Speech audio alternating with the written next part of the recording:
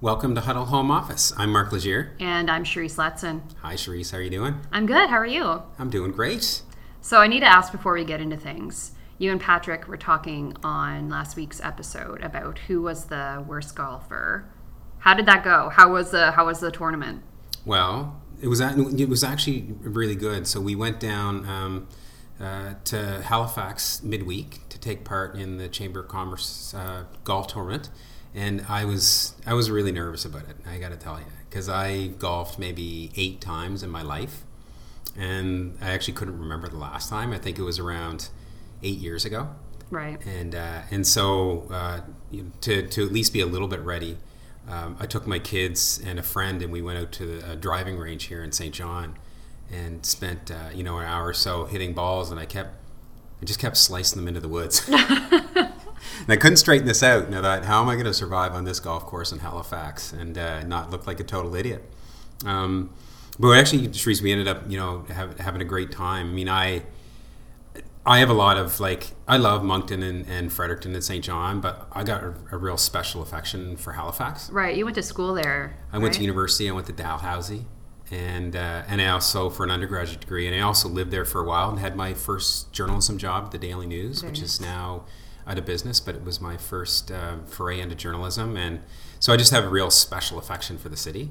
So I was excited about the opportunity to go down to play the golf tournament, but also to see Trevor and Derek, our Huddle folk down there. That was really nice, and spend some time with friends in Halifax, make some connections there, get to know some people. But looming over all of this, Cherise, is having to play golf. Right. It's like the sense of dread for the actual reason why you went there. Yes, and I didn't totally believe Patrick Sullivan, he's the Chamber CEO we talked to last week, that he wasn't a very good golfer, because also our fearless general manager, Shelley Snodgrass, also said she wasn't a very good golfer. Right. She was pretty good, Cherise. I believe it. Yeah. I mean, Shelley's just kind of good at everything, right? She Agreed. Strikes you as a natural athlete. And so she led us through the course, and we actually had a lot of fun there. I actually didn't find out Patrick's final score. I did get to chat with him. Oh. But to tell you the truth, I wasn't keeping score because it was too ugly. Right. I feel like those things, that's how I would approach it. Just go and have fun, make connections. And I'm sure, as you were telling us, it was kind of like a team bonding exercise. Because we haven't had a chance really to see Derek and Trevor, our Halifax team, in a while, so no, so it's really nice, and also we got to even though there were COVID restrictions, obviously, and people were physically distancing, it was still also an opportunity to just kind of chit chat with people in the Halifax Dartmouth area on the course, and there was different companies sponsored different holes. You'd always have a good chat. Derek and I always had to be dragged away because we wanted to talk. Right. And we were holding up the teams that were trying to move through the course. Right. So Shelley and Trevor had to kind of drag us along, even though we'd rather just sit there and chit chat. And they had little food stations along the way, and a place to have a beer, a glass of wine. And so our temptation was to treat it as more of a social event and less as a sporting event. But it was awesome. And I mean, you've been down to Halifax yourself for vacation, and it's just nice. And I mean, Patrick and I had that conversation last week about bringing Halifax back, and like all of our downtowns, and it is challenging during COVID, and it's getting harder now that we're starting to see some second wave stuff here in New Brunswick too. Mm-hmm. And it was quiet there, but it was really nice to get out and have a drink downtown and wander around. And I think we can all just kind of hope that we'll kind of fight our way through this and be able to bring some life back into our cities. But I think we're getting there, even if we're going to see setbacks like we're having this week in New Brunswick. Mm-hmm, mm-hmm. Yeah, so overall, Cherise, I felt bad that you weren't there because you would have had fun. When we were on the course, I was thinking, I think even Cherise would enjoy the golf. I would. I've been to the driving range here in St. John where you went to practice, and it's really fun. They have a little bar there. You can have a couple drinks and just try to swing at a couple balls, and it's good. I'm sure I would have had a great time. I mean, all you need is a gift for gab and a good sense of humor. Exactly. That's all you need. I have both. Yeah, sure. So who's our guest this week? Well, our guest this week is Colleen D'Entremont. She's the president of the Atlantica Center for Energy. And it's based here in St. John, but it's got an Atlantic Canada wide focus. And I pulled Colleen in for a conversation because I've just been, just over the last couple of months, but really this has been an ongoing conversation for a long time now. We're seeing the energy landscape change, right? We're seeing the emergence of renewables in the region. A lot of talk around developing small modular reactors, and still talk about tidal energy. And yet still the conversation around our fossil fuel assets and our fossil fuel economy is strong, right? We're not that far removed from the debate around Energy East and pipelines and debates around natural gas development in the region. The Energy East conversation is parked right now, and Colleen and I didn't even really get much into the Energy East thing. I feel like people have come to terms with the fact that Energy East is dead and it's time to move on. I think so, and and it's part of the reason why Colleen and I didn't even dig into that. Quite honestly, we stayed away from it. So for anybody who's worried this might be a conversation about Energy East, we can put that to rest right now. Yes, calm down. Keep listening. Exactly, keep listening. But yet, it's an interesting one because we're so consumed by these debates here, and we're consumed by big projects. And what's the next big project in Atlantic Canada that's going to create jobs and wealth? And so it was in that spirit of that kind of conversation that I really wanted to. But I wanted to pull in somebody who had kind of like that. Really broad view on things, right? Because I could bring in somebody to talk about wind farms, and I can bring in somebody to talk about solar and tidal and nuclear. But for this kind, I think we will, Charisse, especially after this conversation I had with Colleen, explore this further future podcasts. Great. But for this one, I really wanted that broad-based chat and get a sense of the entire landscape. And Colleen is so knowledgeable and has been doing this for so long that I knew she was the perfect person to bring into this chat.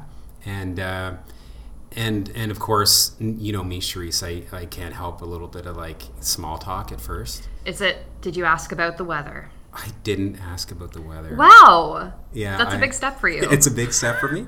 I'm moving into other areas of small talk. Great. And so Colleen and I ended up, you'll hear more in a minute, Charisse, we ended up having a great chat about travel and hiking. We'll dive into that conversation, but I didn't, honestly, Charisse, I don't know how you feel. I know we're supposed to be talking about hard issues in these podcasts. Right. But I really enjoy the small talk. Well, it's our show. We can do whatever we want. Exactly. Right?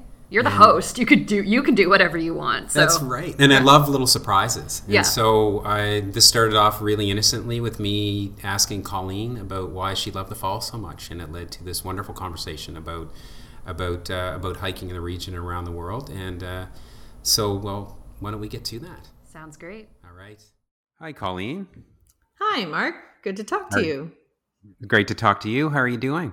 I'm excellent. It's a very fine day today and looking forward to the fall. Yeah. So where do I find you right now? I am at the Atlantica Center for Energy office in uptown St. John, New Brunswick. Yeah. And so you tell me, you're looking forward to the fall. What are you looking forward to about it? Or do you get out and do some hikes and walks and that kind of thing? I do. New Brunswick and Nova Scotia are fabulous for biking and hiking. And during this period of COVID, throughout the summer months, my husband and I did a lot of hiking and biking in Nova Scotia and in New Brunswick, and very, very happy to do that and enjoy the outdoors. And hopefully, until the snow flies, we'll keep that up. Yeah, it's funny. I'm not sure if it's like a recent phenomenon, but I've just really noticed that people are getting really into hiking the trail systems in both Nova Scotia and New Brunswick. Like I know in St. John, we're surrounded by lots of gems like Rockwood Park and the Irving Nature Park and trail systems like that. For both biking and hiking. And I know we do quite a bit of it as a family. But it's interesting. I'm not sure if it's a COVID thing, Colleen, but people are really getting out and using these trails. I have been thrilled to see so much activity on the mountains and the trails here in New Brunswick, in particular. I know Mount Carlton is probably its busiest year ever, which is fabulous. I've been there 4 times, and I was always surprised that I could hike for 3 or 4 hours and not see another person. And so it actually is great to see more people using it. I have actually hiked all around the world. I've hiked up to Mount Everest Base Camp. I've hiked to the crest of Mount Whitney, which is the tallest mountain in the contiguous United States. I've hiked in South America and other parts of Europe, and the Dolomites in Italy, and certainly the natural environment in New Brunswick does not play second fiddle to the rest of the world. So it's great to see New Brunswickers and others in this Atlantic bubble enjoy the great natural environment that we have here. Yeah, no, and it's interesting you say, given the amount of experience you have hiking around the world, that hiking in this region still stands the test, right? It's still a beautiful place to go for walks and hikes. Yes, when you see these, tourism brochures saying that it's world class, it is true. I can attest to that. It is true that the Fundy Trail Parkway and here in southern New Brunswick, as well as Mount Carlton up in Carlton County, we just have lovely, lovely trail systems that Europeans in particular would really, really find exciting.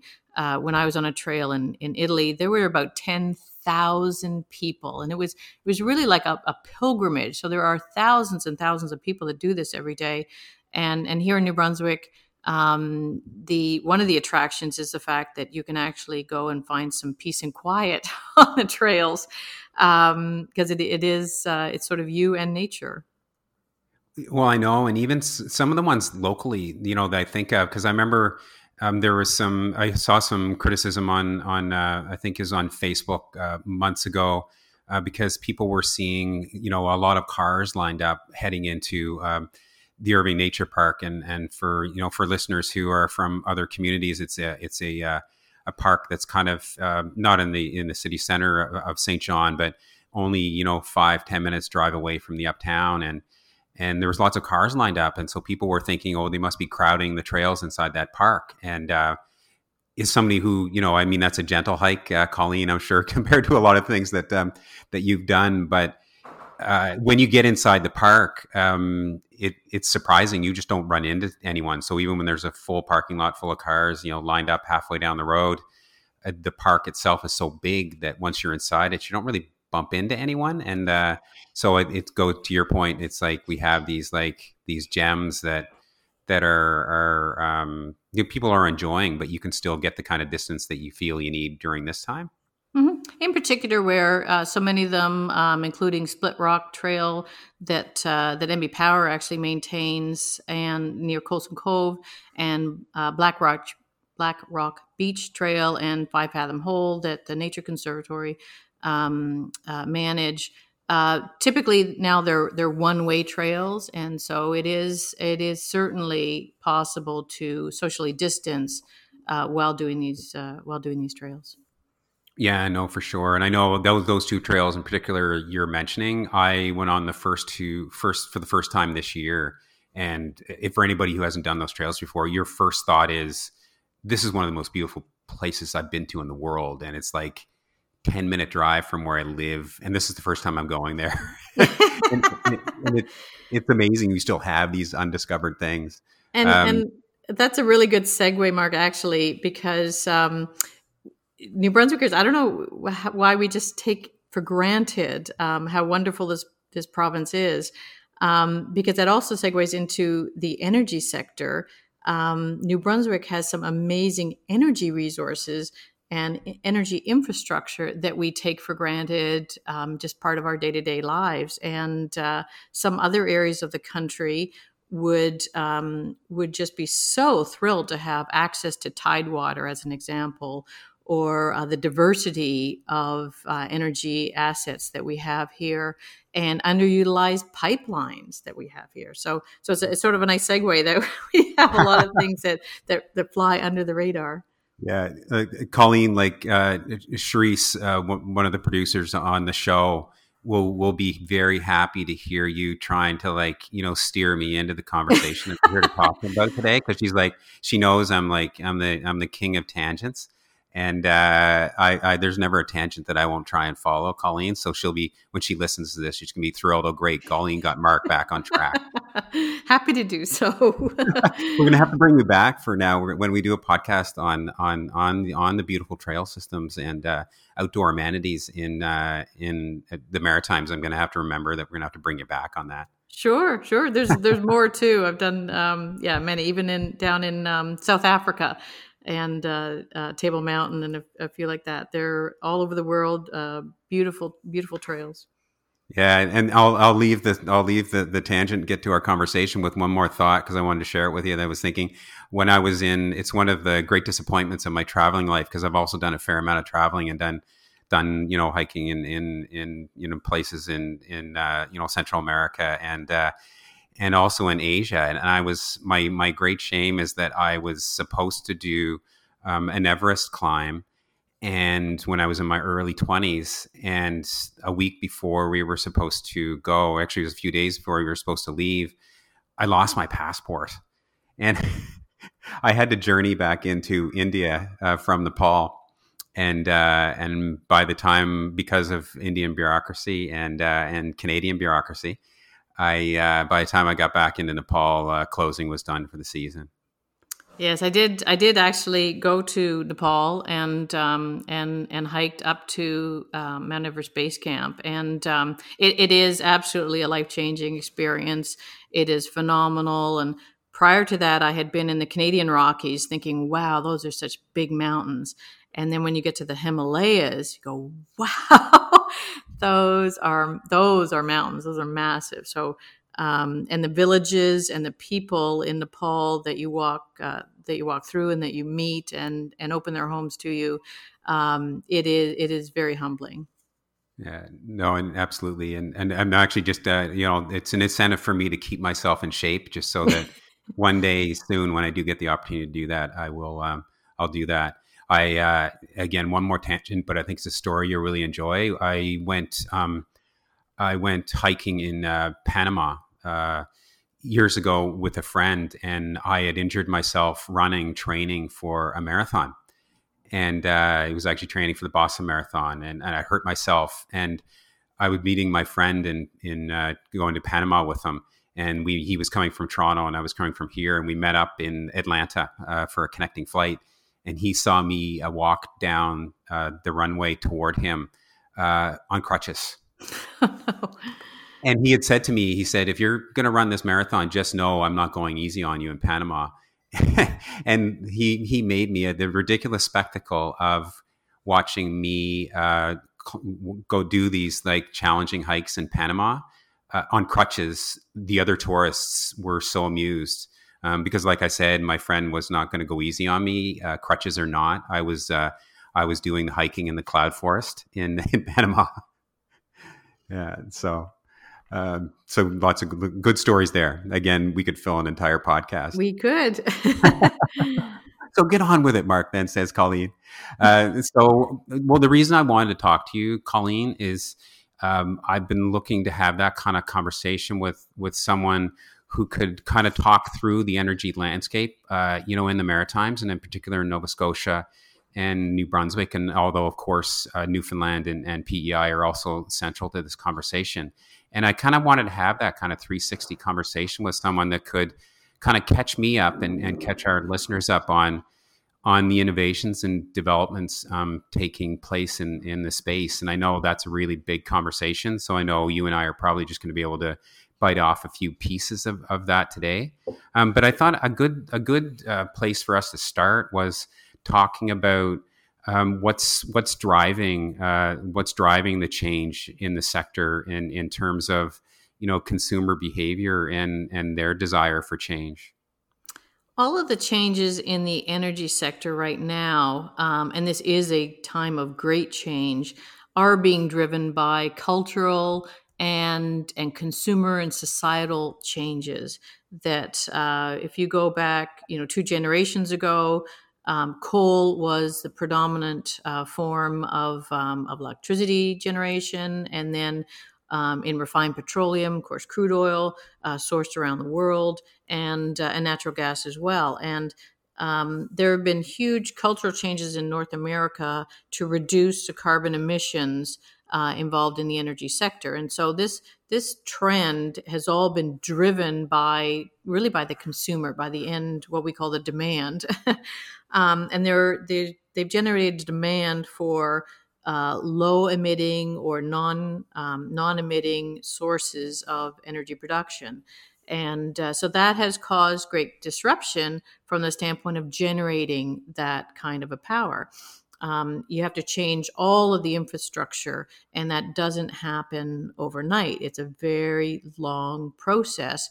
And of course, the public is impatient. We want to flick the switch on our light and have the light go on.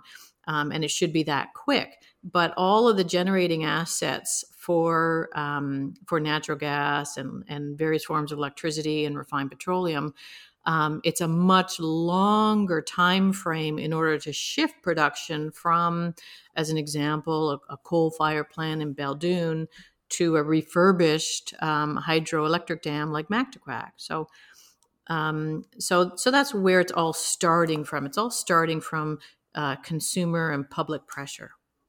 Right. And I know you have a long view in this, and you have you understand the complexities of this, just in terms of the shift. The conversation for a long time was oil, and Energy East occupied a big part of the public debate, and that process to try and get that pipeline built was a long one. And now, you're starting to see shifts happening where, oil is still a central part of, obviously, of the maritime economy, both in terms of, the gas we put in our cars and the oil we put in our cars to the export opportunities to the U.S. and the economic activity that generates.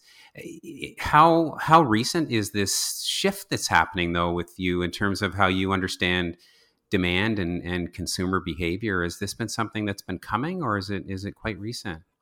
Sure. We've been looking at this probably for 6 or 7 years, actually, as the interest in reducing carbon emissions and the talk of carbon pricing and carbon taxes and cap and trade. That was all being talked about for 4 or 5 years until eventually, there were policies and legislation actually created. And so we're at that point now. There's the 3 main areas of energy here in the Maritimes. There'll be the refined petroleum that comes from crude oil, and we get products such as propane and fuel oil and gasoline and diesel. And again, people start taking that for granted that, refined petroleum, that's gasoline. And if I switch to an electric car, well, that's all fine. But they forget about their propane barbecue and that they want propane. And they forget that all these electric cars will be driving on asphalt roads. And asphalt, of course, is a refined petroleum. So just in that sector alone, it's complex. If you want to take out gasoline, well, how do you still get your propane and your asphalt? And then we start thinking about, yes, we all want to fly again when it's safe to do so, and we need those aviation fuels. And the aviation fuels, of course, are refined petroleum. So that's sort of a web there of how do we decarbonize the process and the combustion of the refined petroleum. The second sector would be the electricity sector. And not only do we have to now shift the generation of the electricity, more nuclear, because nuclear is non-emitting, more hydro, again, non-emitting, and more wind and more solar. But we have to then grapple with, well, what do we do with these generating assets that we still have and are productive and they work? So how do we transition away from those without breaking the bank? And then how do we connect it all? Recently, we heard about the Atlantic Loop in the speech from the throne. And that basically is a project looking at expanding the transmission lines between Quebec, New Brunswick, and Nova Scotia and parts of Newfoundland and Labrador so that we can better connect from a capacity standpoint, more electricity throughout this region.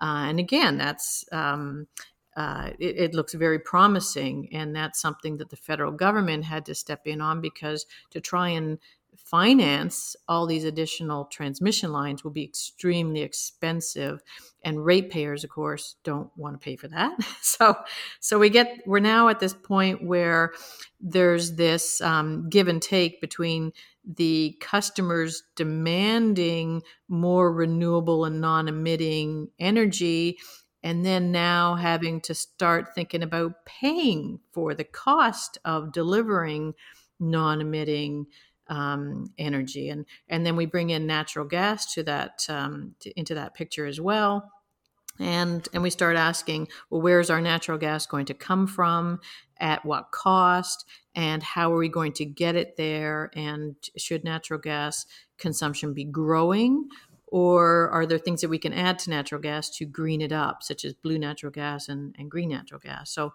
these are the kinds of things that we are transitioning in right now that make it very exciting to see how this will all play out in the next 10 and 20 years. As we mentioned, these are not things that happen overnight. New discoveries and new technologies take about 10 years to be developed and permitted. And that's why we need to be working on them now, so that in 2030 and then 2040 and then 2050, they're actually perfected, commercialized, the infrastructure is built, and everything is connected. You must, with that kind of long-range planning, you must have to have real confidence that the demand and consumer trends are that are taking shape are long-term ones, in terms of what consumers are looking for. Well, that's a really good point, because prior to this year, the electricity market, as an example, was what we call twin peaks. So in the morning, between 6:30 and 9 o'clock in the morning, there's a huge demand for electricity as people are waking up, showering, getting their kids ready for school, getting ready for work, and off you go. And then a real valley, a real lack of demand for electricity during the morning and the afternoon. And then it peaks again in the evening between 4:30 and 7 or 8 o'clock at night. Again, a big demand on the electricity system for people that are coming home, cooking dinner, bathing, doing laundry, and things like that. And so that was our pattern for the last few decades, quite frankly, was these twin peaks early in the morning. And just as an aside, that is before the sun shines and before the wind starts blowing. So it's a very high, intense period in the morning of use. Not so much in the mid-morning and afternoon when the sun is shining and the wind is blowing. And then a big demand in the evenings, in particular in the winter, when, again, the sun is not shining and the wind is not blowing. So that was a big challenge for the electricity producers to try and match the demand at a time when it doesn't really sync with renewable energy, and it's double peaked. So now, during 2020, we noticed a big disruption with respect to that pattern. With COVID-19, people stopped getting up to go to work in the morning, and they were just staying at home to work. Children at the daycare level and at the school level weren't getting up to go, and so it really flattened out those two peaks. People were at home more, and so demand in general went down significantly, and it no longer peaked in the morning and peaked in the afternoon, but was much flatter. So if that continues, that will change a lot of the plans that we would have had a year ago. We'll have to see over the next year, during 2021, whether people continue to work from home, whether we still have distance learning for university and elementary and secondary and high school level, and see if there's less commuting going on and less office space changing our demand pattern. So that one we will be watching very closely because it really does have a strong impact on how and when we produce electricity for that market. And with the introducing renewables like solar and wind, it does some of that change. Would that affect the priority placed right now on battery storage capacity and figuring out ways to store that solar and wind power for the times when the sun's not shining and the wind's not blowing? Like, is that kind of what you're talking about? Yeah, there's a number of different approaches to it. One is absolutely battery storage is developing very nicely. If you follow the development of wind, which was first, it was rather expensive, and it took them quite a few years to optimize the right size of turbines and the locations and the force of the wind. You want nice, steady wind as opposed to erratic wind. And that's pretty well perfected now, and the cost of that has dropped. If you were looking at a graph, it would be, from high to very low, and it went quite rapidly. And now solar is doing the same thing, where the solar panels, the cost of those are dropping, and following that same pattern. And then the next one would be the battery storage. And likewise, battery storage is becoming more and more affordable, less and less costly. And so those trends are very nice from the standpoint of being affordable going forward and being competitive with traditional forms of electricity. And again, we're strictly talking about electricity generation from that standpoint. But there's other things that are being looked at, such as some of the people may have heard of small modular reactors. And this will be the next generation of nuclear power. And New Brunswick has a great opportunity and is perfectly positioned to do the research and development involved with creating and designing the next generation of nuclear technology, not just for us here in New Brunswick and Canada, but quite frankly, for the world. It's sort of a perfect alignment of University of New Brunswick and New Brunswick Community College, from that standpoint, proponents that are interested from outside of this region locating here to actually do that development, to the provincial and federal governments being aligned with this going forward, and the utility, NB Power. And of course, we have an existing nuclear power plant, Point Lepreau, which is an ideal location for this commercialization to take place. So that is not your what I call your grandfather's Buick. This is new, completely different design with respect to nuclear power. And the CANDO design has worked very, very well and will serve us very, very well into the future. But new generation and new builds will be much more smaller, compact, and modular, so that you could stack them one by one, so that you can go from 100 megawatts to 300 to even up to 1,000 megawatts, which is significant. That would be more than the Lepreau plant, as an example. So. And then the other one that's on the horizon, which is still a few years out, is looking at the piece that hydrogen plays in the future of the energy sector. And if you thought of sort of a spectrum of crude oil and refined petroleum at one end, and then electricity generation in the middle, and then natural gas at the other end, hydrogen has a place to play right along that entire spectrum. It has implications for the refining of petroleum as an additive or component to gasoline and diesel and other fuels. It also has a role to play in the electricity sector, from the generation of electricity, and actually as an output of as an example, renewable wind, and using and creating hydrogen during the off-peak hours. And then in the natural gas side, again, looking at a component of natural gas, adding it to natural gas, and at some point perhaps even replacing it as natural gas. And the technology development that's going on around the world with respect to fuel cell technology is really gearing up, similar along the same patterns as electric vehicles. Again, a lot of the automotive manufacturers were looking at internal combustion engines, which we're all familiar with, to hybrids, and then to full electric vehicles. and there's still a lot of work being done now on fuel cell technology, which is hydrogen, and it'll be interesting to see how fast the automobile manufacturers jump from combustion to electric to fuel cells. So hydrogen and the potential in the Maritimes for hydrogen has a lot of applications right across the energy spectrum. So those are things that we're looking at that may help to address some of this disruption that's going on and may help to answer the call to reduce the emissions going forward in the energy sector and the use of energy. Right, and some of these are short-term windows, some are medium-term, some are longer term.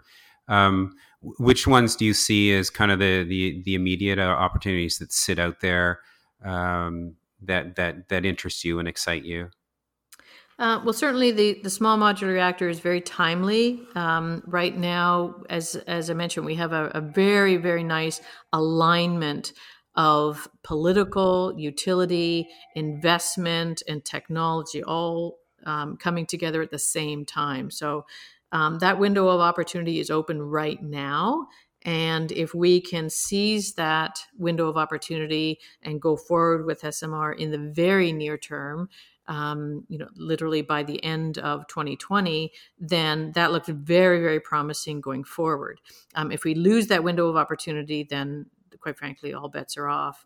And that development will go somewhere else in Canada or somewhere else like the United States, or continue being developed in other parts of the world, which is already going on.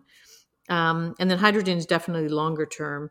But there's also, increased wind generation. And here in New Brunswick, we had one that came online this week with Natural Forces and the Tabik First Nation. So that was tremendous to see that going forward. And I would think that will continue to see these private partnerships going forward with respect to renewable energy, renewable natural gas, and some other sort of project by project basis, looking at generating electricity in particular. And there's a few others that are a little bit premature, and they may come up in 2021. We're looking at those, and they show great potential as well. I'm curious to know. I wanted to pause you on the Natural Forces Tabik project, because that also has a new ownership structure in terms of how the industry is also evolving. Can you talk to us a little bit about that project? Well, not necessarily specifically about that project, but generally the business model there, and that'll be a nice segue into business models and how they have to change.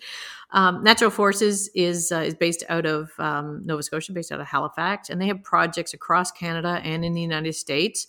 And the key thing there is to look at generating renewable energy. So it could be a solar garden or a solar farm. It could be a wind farm, and partnering with local communities. So this one in Penobscot, it involves the Tabik First Nation and Natural Forces. Tabik has a 51% ownership, and Natural Forces has 49%. And so the dividends and the returns go back, and they're basically split 51-49. With the proposed Birchville wind farm that will go up in the Coulson Cove area of New Brunswick. Again, that is a Natural Forces project in partnership with St. John Energy. And again, there will be a community ownership opportunity for that as well coming up in 2021.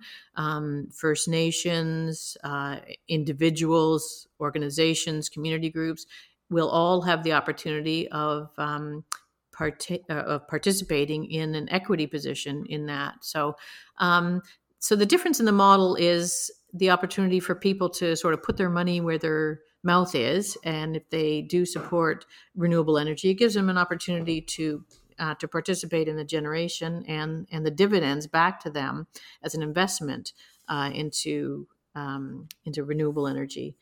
If we look at business models going forward, and that is a new one where the generation of electricity has typically been by one big central generator. Now it will be what we call distributed generation. So there'll be multiple different groups producing the electricity around the province or around the region. And then it becomes a little bit more complex for the utilities to then manage all of that generation that's going on. So it adds another level of complexity for, in this case, NB Power. And if you look at IBM, there was a story in the news today that IBM, which is 109 years old, is now rejigging and changing up its business plan, and it's looking at focusing on cloud computing. NB Power has over 100-year business model, and that likewise is going to have to change. The business model for St. John Energy has to change, and oil companies, big petroleum companies, all have to rethink how they have done business in the past and how they're going to satisfy demand, produce their particular service offerings, and get it to, i.e. transmit or distribute it to their customers, because this is all changing during this decade, and they are all going to have to rethink how they have done business in the past and how they're going to do it in the future. Right, and with a couple of these the projects you'd mentioned, the Birchall project and the Tobique project, they're both natural forces is involved in both of those, but also the intriguing part of that, which you've touched on as well, is we're used to the large energy producer proposing the project, the community kind of pays attention and they either support it or they don't, but there's a bit of detachment there, or I want to say a power imbalance, but it's like you have the power generator and provider, and then you have the consumer. It seems to me in these two projects you have them addressing Indigenous involvement in the process, not just as people voicing an opinion, but people involved as owners. And then you have the Birchall project that still needs to take shape, but could also have that kind of like community ownership model. It's a very different way of thinking about not just power generation, but also the economic development opportunity. That's right. If you look at Liberty Utilities, which was formerly Enbridge Gas New Brunswick, Liberty is looking beyond natural gas. They're certainly expanding their natural gas access. Most recently, they've applied to expand the line to the Havelock area, and which would give them a potential to add industrial as well as residential customers. But they're looking at other opportunities and looking at partnerships with other companies across the Maritimes, across the region. And so they're taking the opportunity as well to sort of redefine where they're going in the future. And other companies would be well advised to do the same. On the natural gas piece, as a segue, I'm curious to know your thoughts on, because obviously that's been, very, very controversial sector and debate in New Brunswick. And I'm curious to know what role you think that plays in the future in terms of whether or not we ultimately will, develop our natural gas reserves if they're there in abundance, and how that will influence how that industry takes shape. It's certainly one that we have followed very, very closely over the last decade, and we will be still following it. But the picture sort of changed. Traditionally, the source for natural gas was offshore Nova Scotia, and it was, quite frankly, for 20 years. And then that ended in December 2019. So the market has adjusted to that supply, rather than coming from Nova Scotia and all the economic benefits that went with that, and they were in the billions of dollars to the Nova Scotia government, which helped pay for public services. That all comes now from either Western Canada or the United States. So there's been a complete 100% change in the supply of natural gas to this region over the last year. So rather than it being a local supply, it now comes absolutely from away. And so what we would look at going forward is where will our natural gas continue to come from and at what cost? The downside of not having a local supply of natural gas is that we now have the most expensive natural gas in North America. And that does not paint a really good picture from an economic development standpoint, because industrial enterprises and manufacturers and hospitals and schools, government buildings all rely on natural gas. So that's a big thing there. The second is the demand side, which is how much will we need going forward, and where will that natural gas be used? So, and what kind of new demand will arise over the next decade? So those things we're looking at.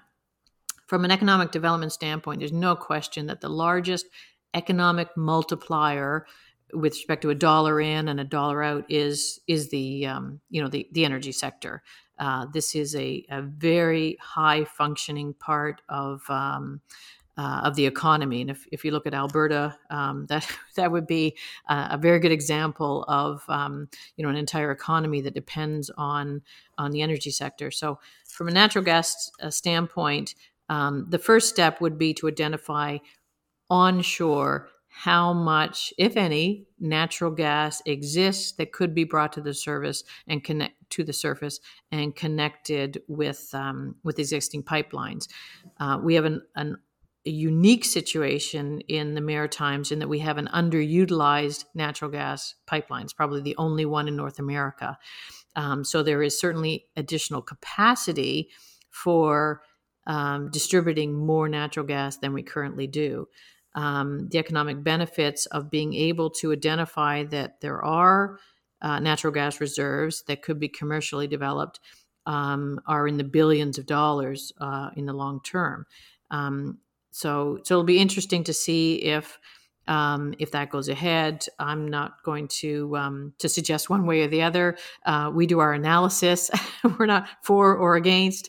But there certainly is an opportunity there. It will be interesting to see if that opportunity gets investigated, and if it does prove positive, whether it actually does take place. Because certainly there will always be a need for natural gas. There will always be a use for it, and it'll be interesting to see if that natural gas will continue to come from outside this region, and hence the economic benefits would be realized outside this region, or whether we choose to go with a more energy secure and energy diversity plan, which would show the resource developed here.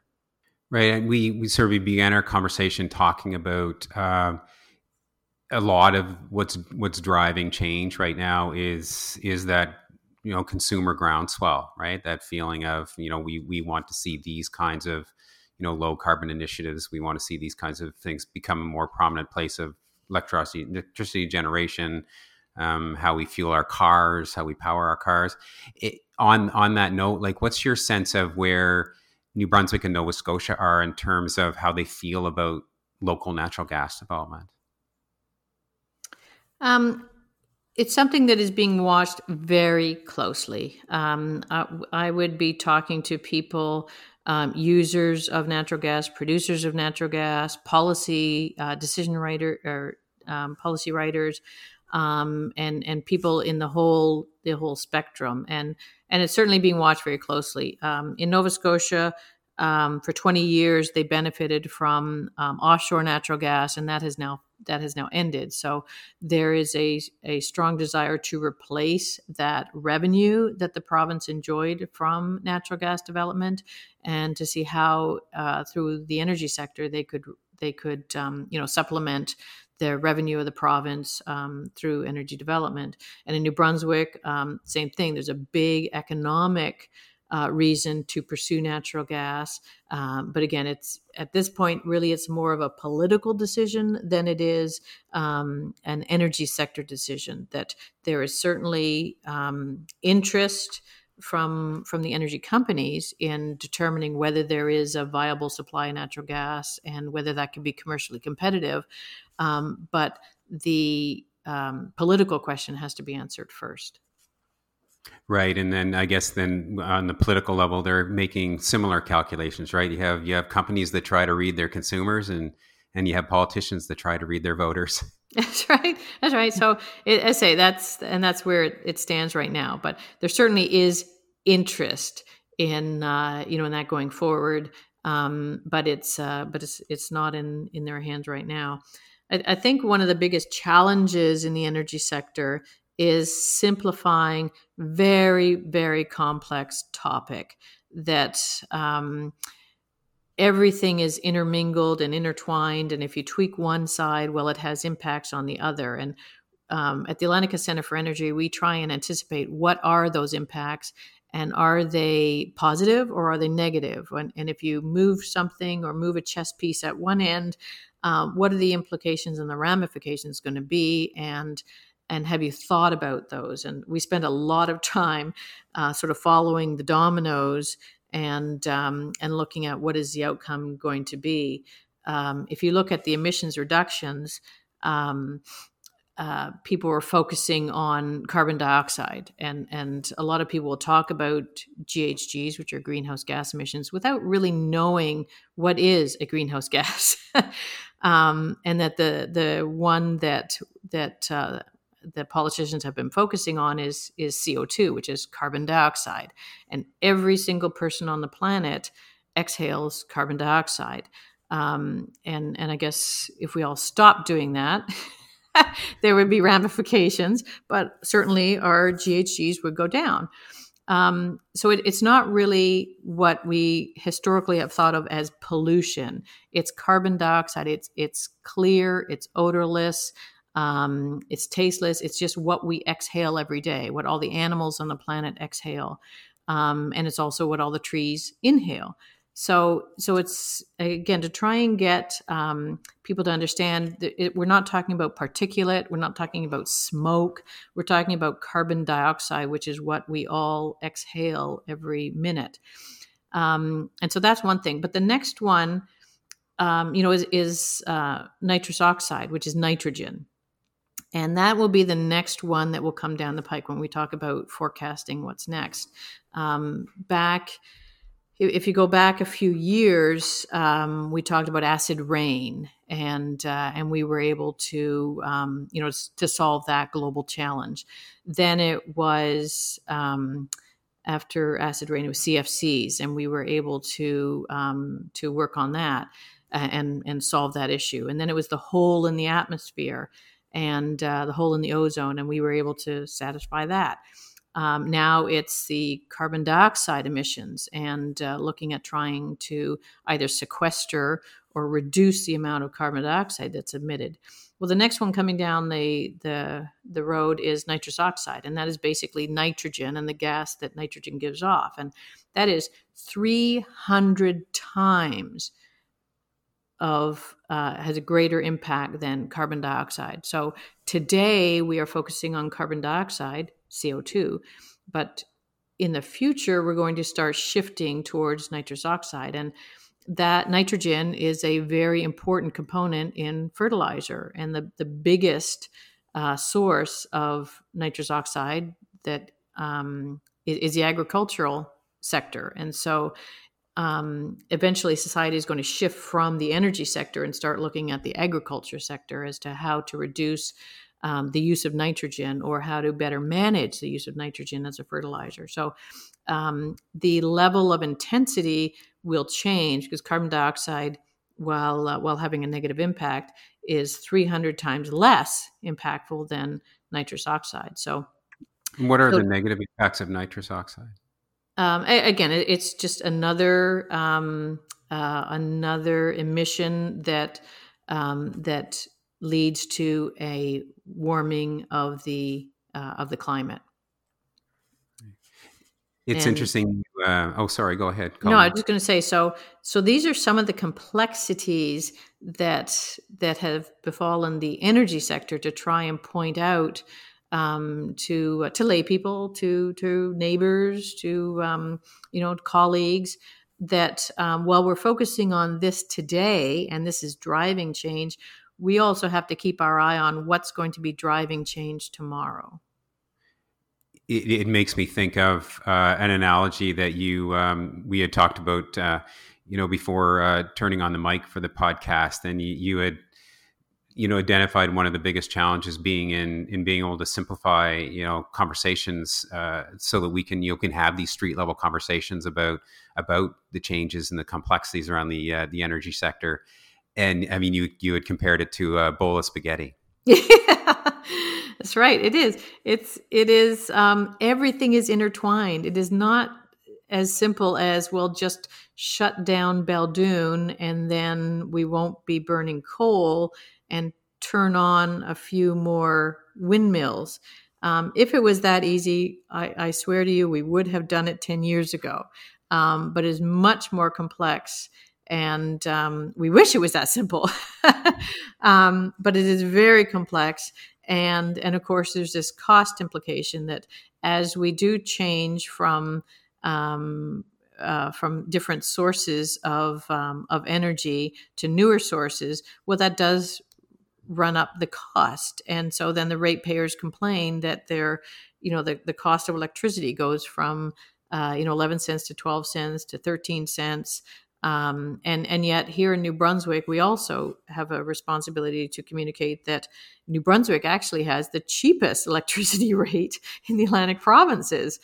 And yet we think it's expensive. And so we also try and shift that focus from not the rate of the power per kilowatt, such as 12 cents and a little bit more than 12 cents, but the whole bill. And that's where energy efficiency comes in. And there are still some great opportunities in Nova Scotia and New Brunswick to be more energy efficient, use energy more wisely.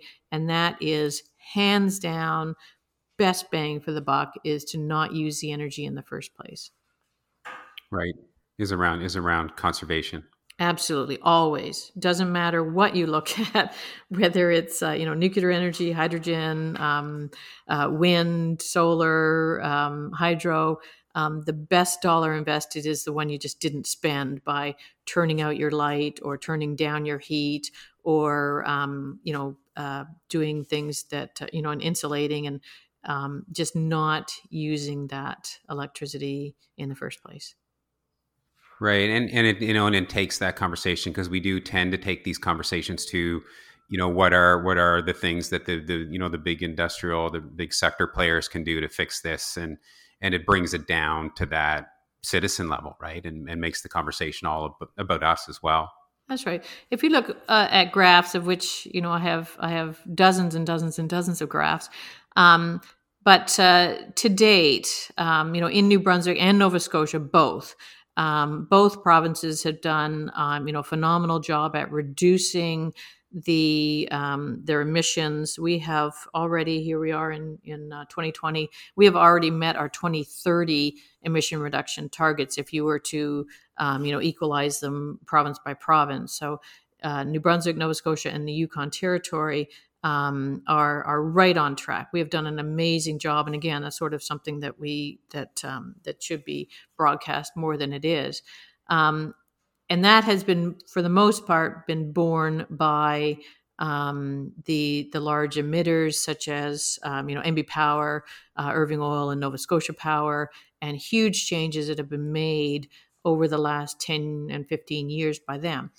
To get the next gains, it's coming down to the transportation sector and, quite frankly, individual behavior. So where society has been demanding reduced emissions, now it's time for them to stand up and change their own personal behaviors. And we saw some of this happen with in 2020 during COVID-19, where people stopped driving to work and use electricity throughout the day rather than just in the morning and just in the evening. And so as individuals start taking responsibility for their own, energy consumption and reducing it, that helps to play a part in how the producers of energy then respond to that. And it's one of the unknowns about COVID, and I'm not sure if you have a sense yourself of how our things are going to play out, but it'll be interesting to see which of our patterns that we've shifted are the temporary ones and which are the ones that that have a lasting effect? That will be an interesting, again, cultural discussion with respect to people that monitor cultural shifts, and it will be interesting. It will certainly some of the things I think that are permanent, and again, this is outside my realm of expertise. We're not talking about energy now. You look at back in January. Again, in our organization, we would have had face-to-face meetings, and in February, face-to-face meetings. And then all of a sudden, in March and April, we were forced to adopt technology. And now, it has come on seamlessly. It's less expensive. It works great. People are available because they're not traveling. And so these virtual meetings have worked out amazingly well. And I really don't see a huge push to go back to traveling for meetings and whatnot. So I think some of those things will remain.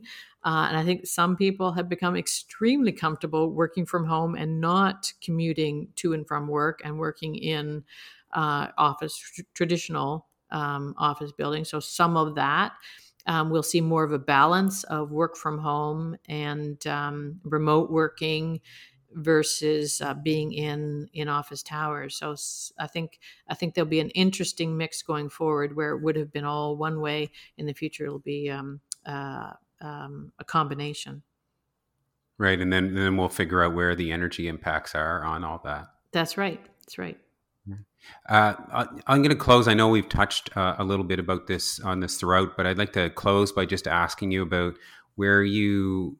I mean, we're always having these big project discussions in this region, and a lot of them around energy and the job creation possibilities and the wealth creation possibilities. What are the big ones that get you excited about their ability to help transform the economy in terms of job creation and wealth creation?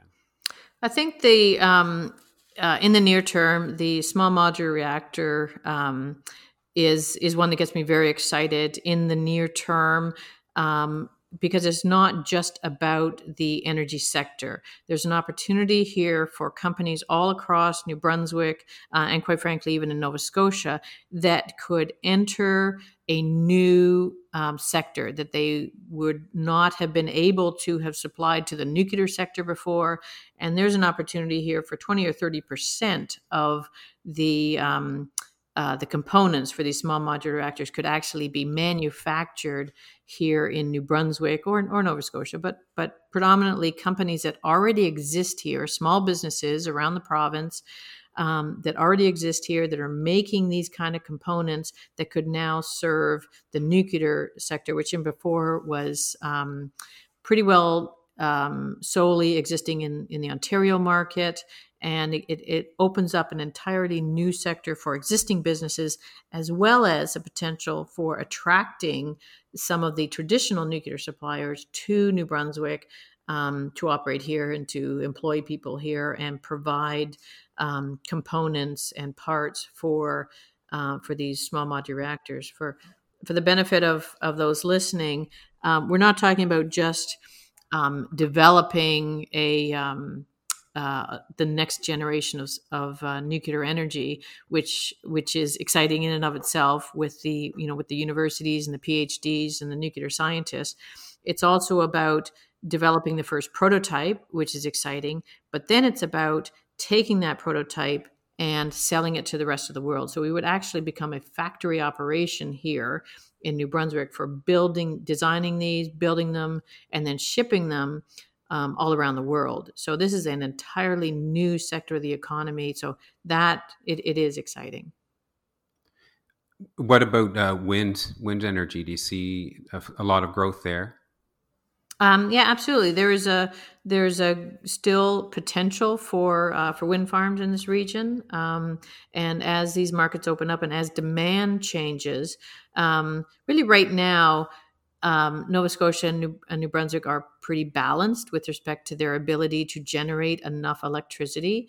What happens, though, is that as some of these generating assets reach end of life, as we call it, that as they get replaced, we will be looking at more wind, more solar, because they are probably the least impactful. If you tried to build a new hydroelectric dam, as an example, from scratch, that would take decades to try and identify a site and get environmental permitting.